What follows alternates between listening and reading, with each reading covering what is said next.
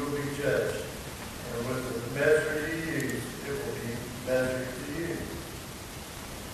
Why do you look at the speck of sawdust in your brother's eye and pay no attention to the plank in your own eye? How can you say to your brother, let me take the speck out of your eye, when all this time there is a plank in your own eye? You hypocrite, first take the plank out of your own eye, and then you will see clearly to remove the speck from your brother's eye. At this time, I'd like to introduce our guest speaker this morning. I've known him just seems like a couple of years, but it might go back a few decades, maybe a little longer than that. It's been a while. I've had a good fortune to have known Brian Jovan. I'm used to saying Zebulon, so if I mispronounce it, I'm sure Brian heard it. Anyway, I've known Brian forever and ever, and it's been such a pleasure, he and his family. And his mama over here, I've known for a long time. I'm assuming children, welcome. What kind of good things can I say about Brian? He always broke my heart, Brian did. There's a lot of goodness in him, and I just truly enjoyed coaching him and working with him as a young person. And today I'm looking forward to their program and the Word of God. Right?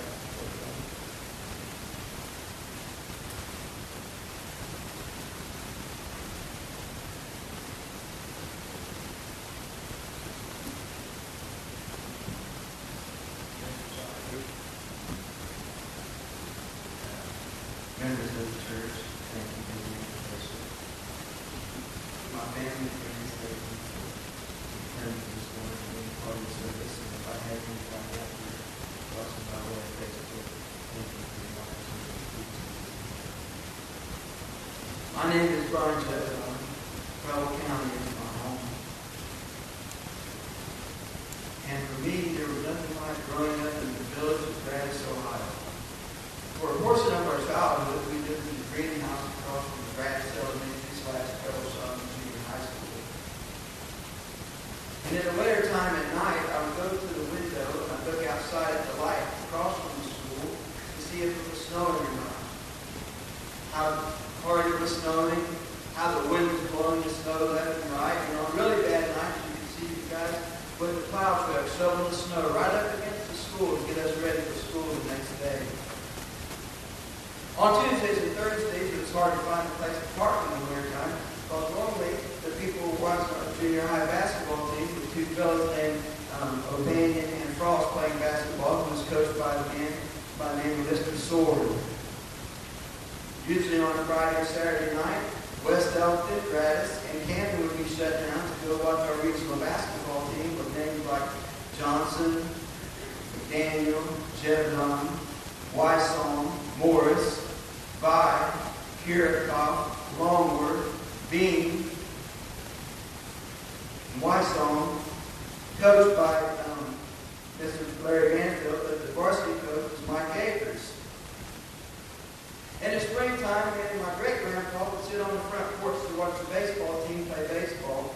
And he always got a kick out of the kid trying to walk on the blacktop with those real thick cleats they had. They were full of metal. They'd be slipping and sliding to get to the dirt. In the summertime, my mom Lola, she worked third shift at a place called Baxter Travel on probably days, Flex and Eat, the old blood factory. And on third shift, she would come home and sleep for a little bit. When she'd get up, she'd take me and my brother and my sister and all the kids in the town that wanted to come with us over to either Houston Woods and swim all day or to Farmers Real Swimming Pool, where we spent the day swimming. But there was nothing like summertime on a Saturday night at the Preble County Fairgrounds. That was Derby night. If the Derby started at 6 o'clock at night, it would not end until 5 o'clock the next morning. You were there for a very long time. And after we woke up for that 5 o'clock in the morning little trip, me and my friends would get on our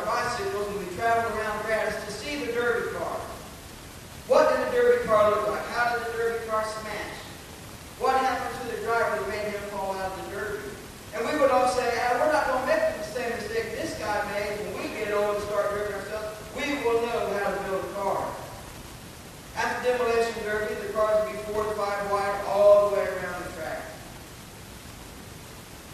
Between heats, they had a gentleman who dressed up as a clown to help the parents take care of the kids by throwing candy and stuff while the chain gang kept hitting those big old railroad ties to get people ready for the next heat.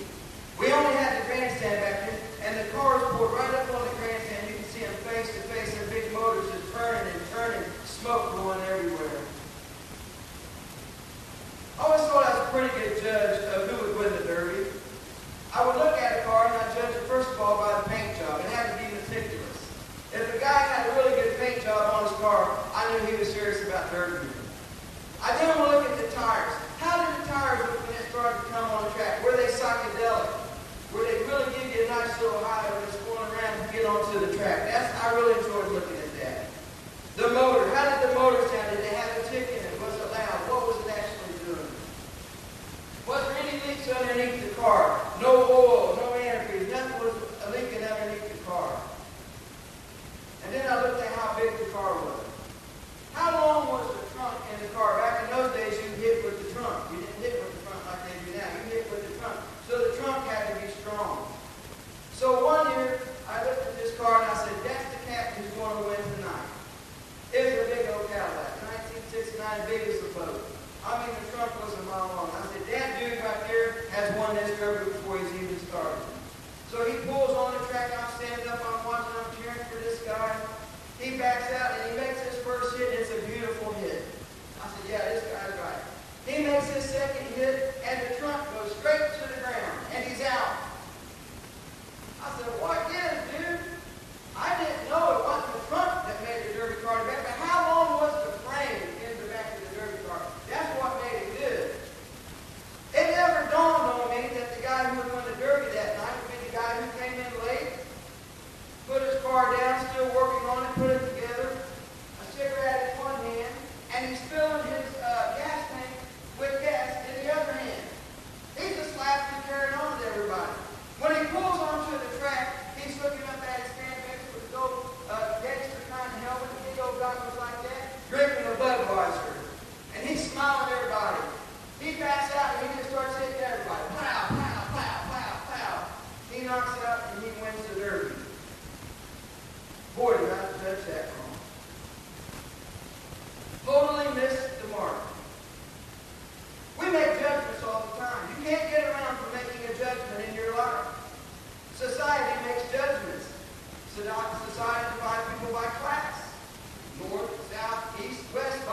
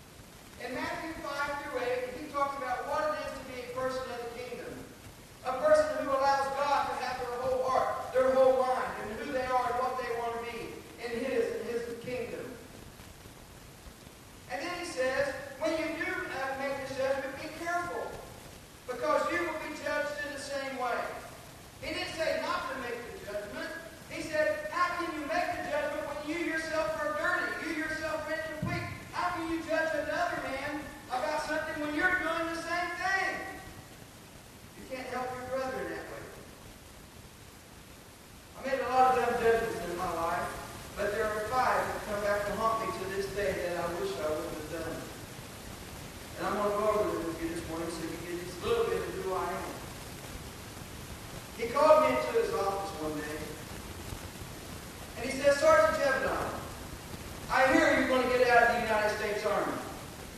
I said, yes, First Sergeant. I believe God's called me to go back to Bible college. He said, you know, God needs people in the United States Army too, Sergeant Jevedon. I said, I understand that, First Sergeant, but I really believe He's called me to go back to get my education. He said, Sergeant Jevedon, God makes it hard for somebody to follow Him. And with all the arrogance I can muster in my body and conceitedness, I said, First Sergeant, the Lord Jesus Christ saved my soul. He knows I love Him. He knows I'll serve Him. And He cannot put me through anything that He knows I won't follow Him and serve Him no matter what. He said, Sergeant Jevedon, may I tell you a story? I said, yes, First Sergeant, tell me a story. I'll listen to you. He started telling me about his life. He was called into the ministry. And he said when he was called into the ministry, his life all around him just broke apart. His wife divorced him. His kids didn't want to be around him. All because he was called into the ministry to do a work for God. And he said, Sergeant Jevedon, look at me now. I'm a reprobate. I have a reprobate mind. I'm doing things I shouldn't do. I'm saying things I shouldn't say. I'm not who I want to be. I am lost. I'm a reprobate. Sergeant Jevedon, God's going to put you through the same thing. I said, First Sergeant, He knows I love Him.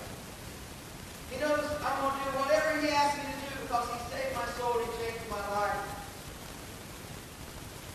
A week later, I go home, and Amy is waiting for me at the door, and she says, Brian, I'm leaving you. She says, I done called my mom back home, got everything worked out. Me and Josh were getting on the plane. I'm gone. I'm done with you. I can't take it no more. I'm out of here. My first words to my wife was, geez, why didn't you tell me that before I was going to get out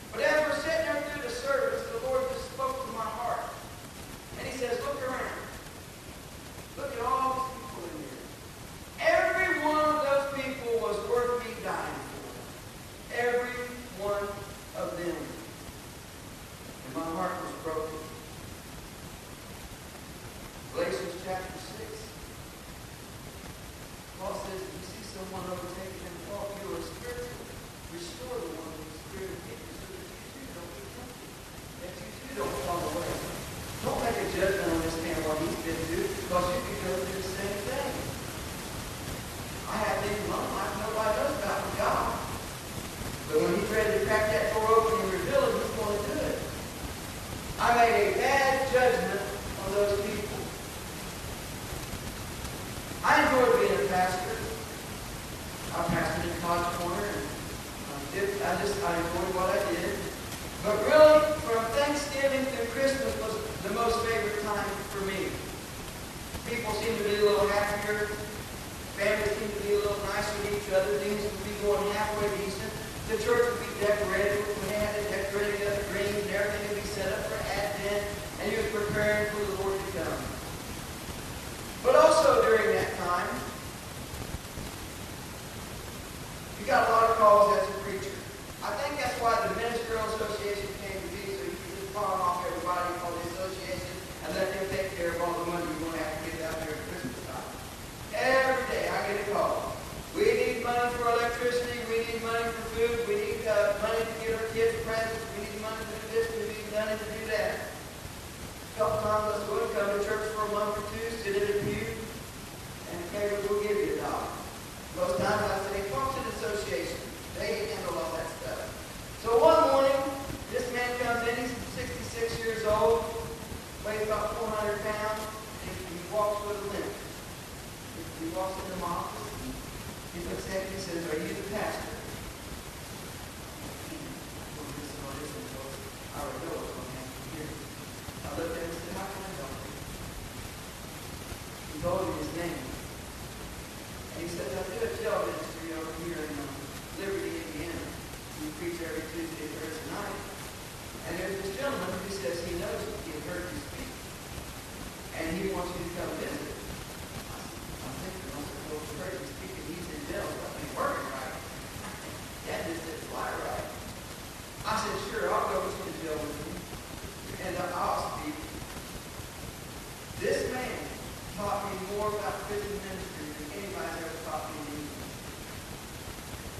He was Church of Christ, as part of the Church of Christ, and I'm a little different venue than that. I'm old school Pentecostal.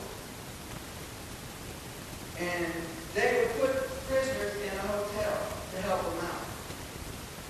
One day, on Thanksgiving, we go every Thanksgiving, we take them food on Thanksgiving Day. So on Thanksgiving Day, we take them their food, and they're eating their food, and one of the prisoners says, "This is not what I ordered. I didn't order this. My old friend says, you're absolutely right. You didn't order this." He called the guy who owned the restaurant to fix the food, says, "Can you come and make this right?" That man came and made that right. This dude showed people dignity and love and what it means to reach out to people. So that at his funeral, when he's at his funeral, I can't tell you how long the line was of formal inmates that came to see him and pay their respects to him because he honored him and he loved him. But you see, I size this old dude up. Kind of like Samuel did in 1 Samuel 16, well, when they're calling for a new king. They're ready to get a new king, and Samuel looks at this guy named, I think his name was Eliab. He says, "Surely this must be the man of God that God has chosen to lead our people." He looked at the outside of that man and said, "Yeah, this is the one. This is the one who God calls." And God told him, says, "I rejected him. I reject him. You're not on the surface of this man, but I, the Lord God, look into his heart. I see his heart, and I know who he is, and I've called him to do this." I come from a tradition of old time Pentecostal preachers where I was taught from my pastors, who was taught from their pastors, that money wasn't the big thing. Back in those days, a preacher might get a chicken, he might get an egg, he might get a loaf of bread, but he never got the money to take care of his family in that sense.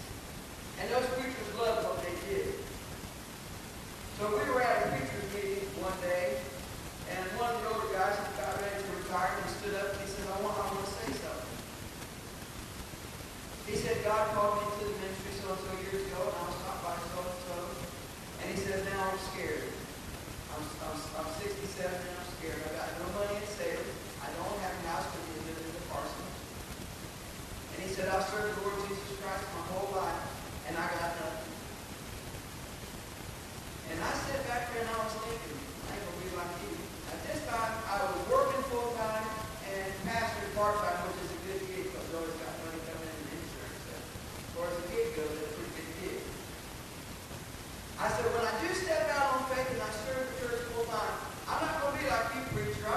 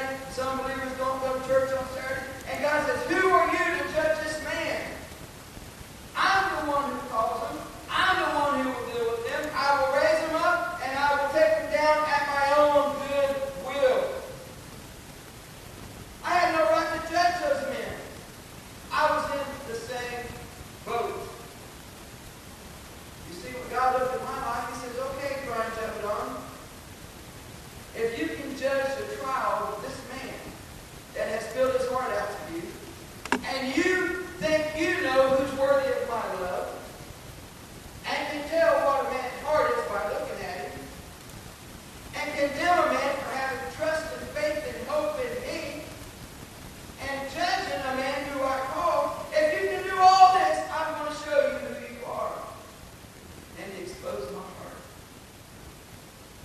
What has God always commanded?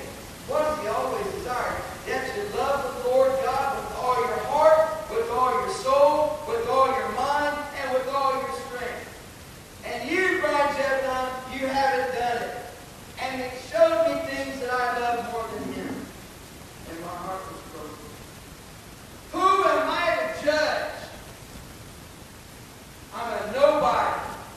God is the ultimate judge. I'm supposed to reach out in love and kindness and say, Jesus Christ died for you. He loves you and He wants you to have a new life. I was so thankful He judged me that day. For me, I always want to know where I am compared to Him. What do you want me to do? I don't care about nobody else. What are you getting in my heart? What do you want from me, O King of Glory? I suspect we're never going to get out of judgment. We're always going to make a judgment. So I want to leave you with a scripture this morning. If you would stand with me. If we're going to make a judgment in our lives as believers, I think this is a good place to start. Romans 14:13. Let us not therefore judge one another anymore, but judge this rather, that no man put a stumbling block or an occasion to fall in his brother's way. Let us pray. Father, on this 5th Sunday of Lent, a time of reflection when we reflect on you and what you want to do on the cross on our behalf, and also a time of repentance. That we haven't did what you've asked us to do and haven't lived the way you want us to live. And Lord, I ask you to forgive me and forgive my heart. To have mercy on me, Lord God. To thank you for Jesus Christ, the one who died and rose again, who didn't judge me in that way, but put all the judgment on that old rugged cross and said, I love you. May we, Lord, to the best of our ability,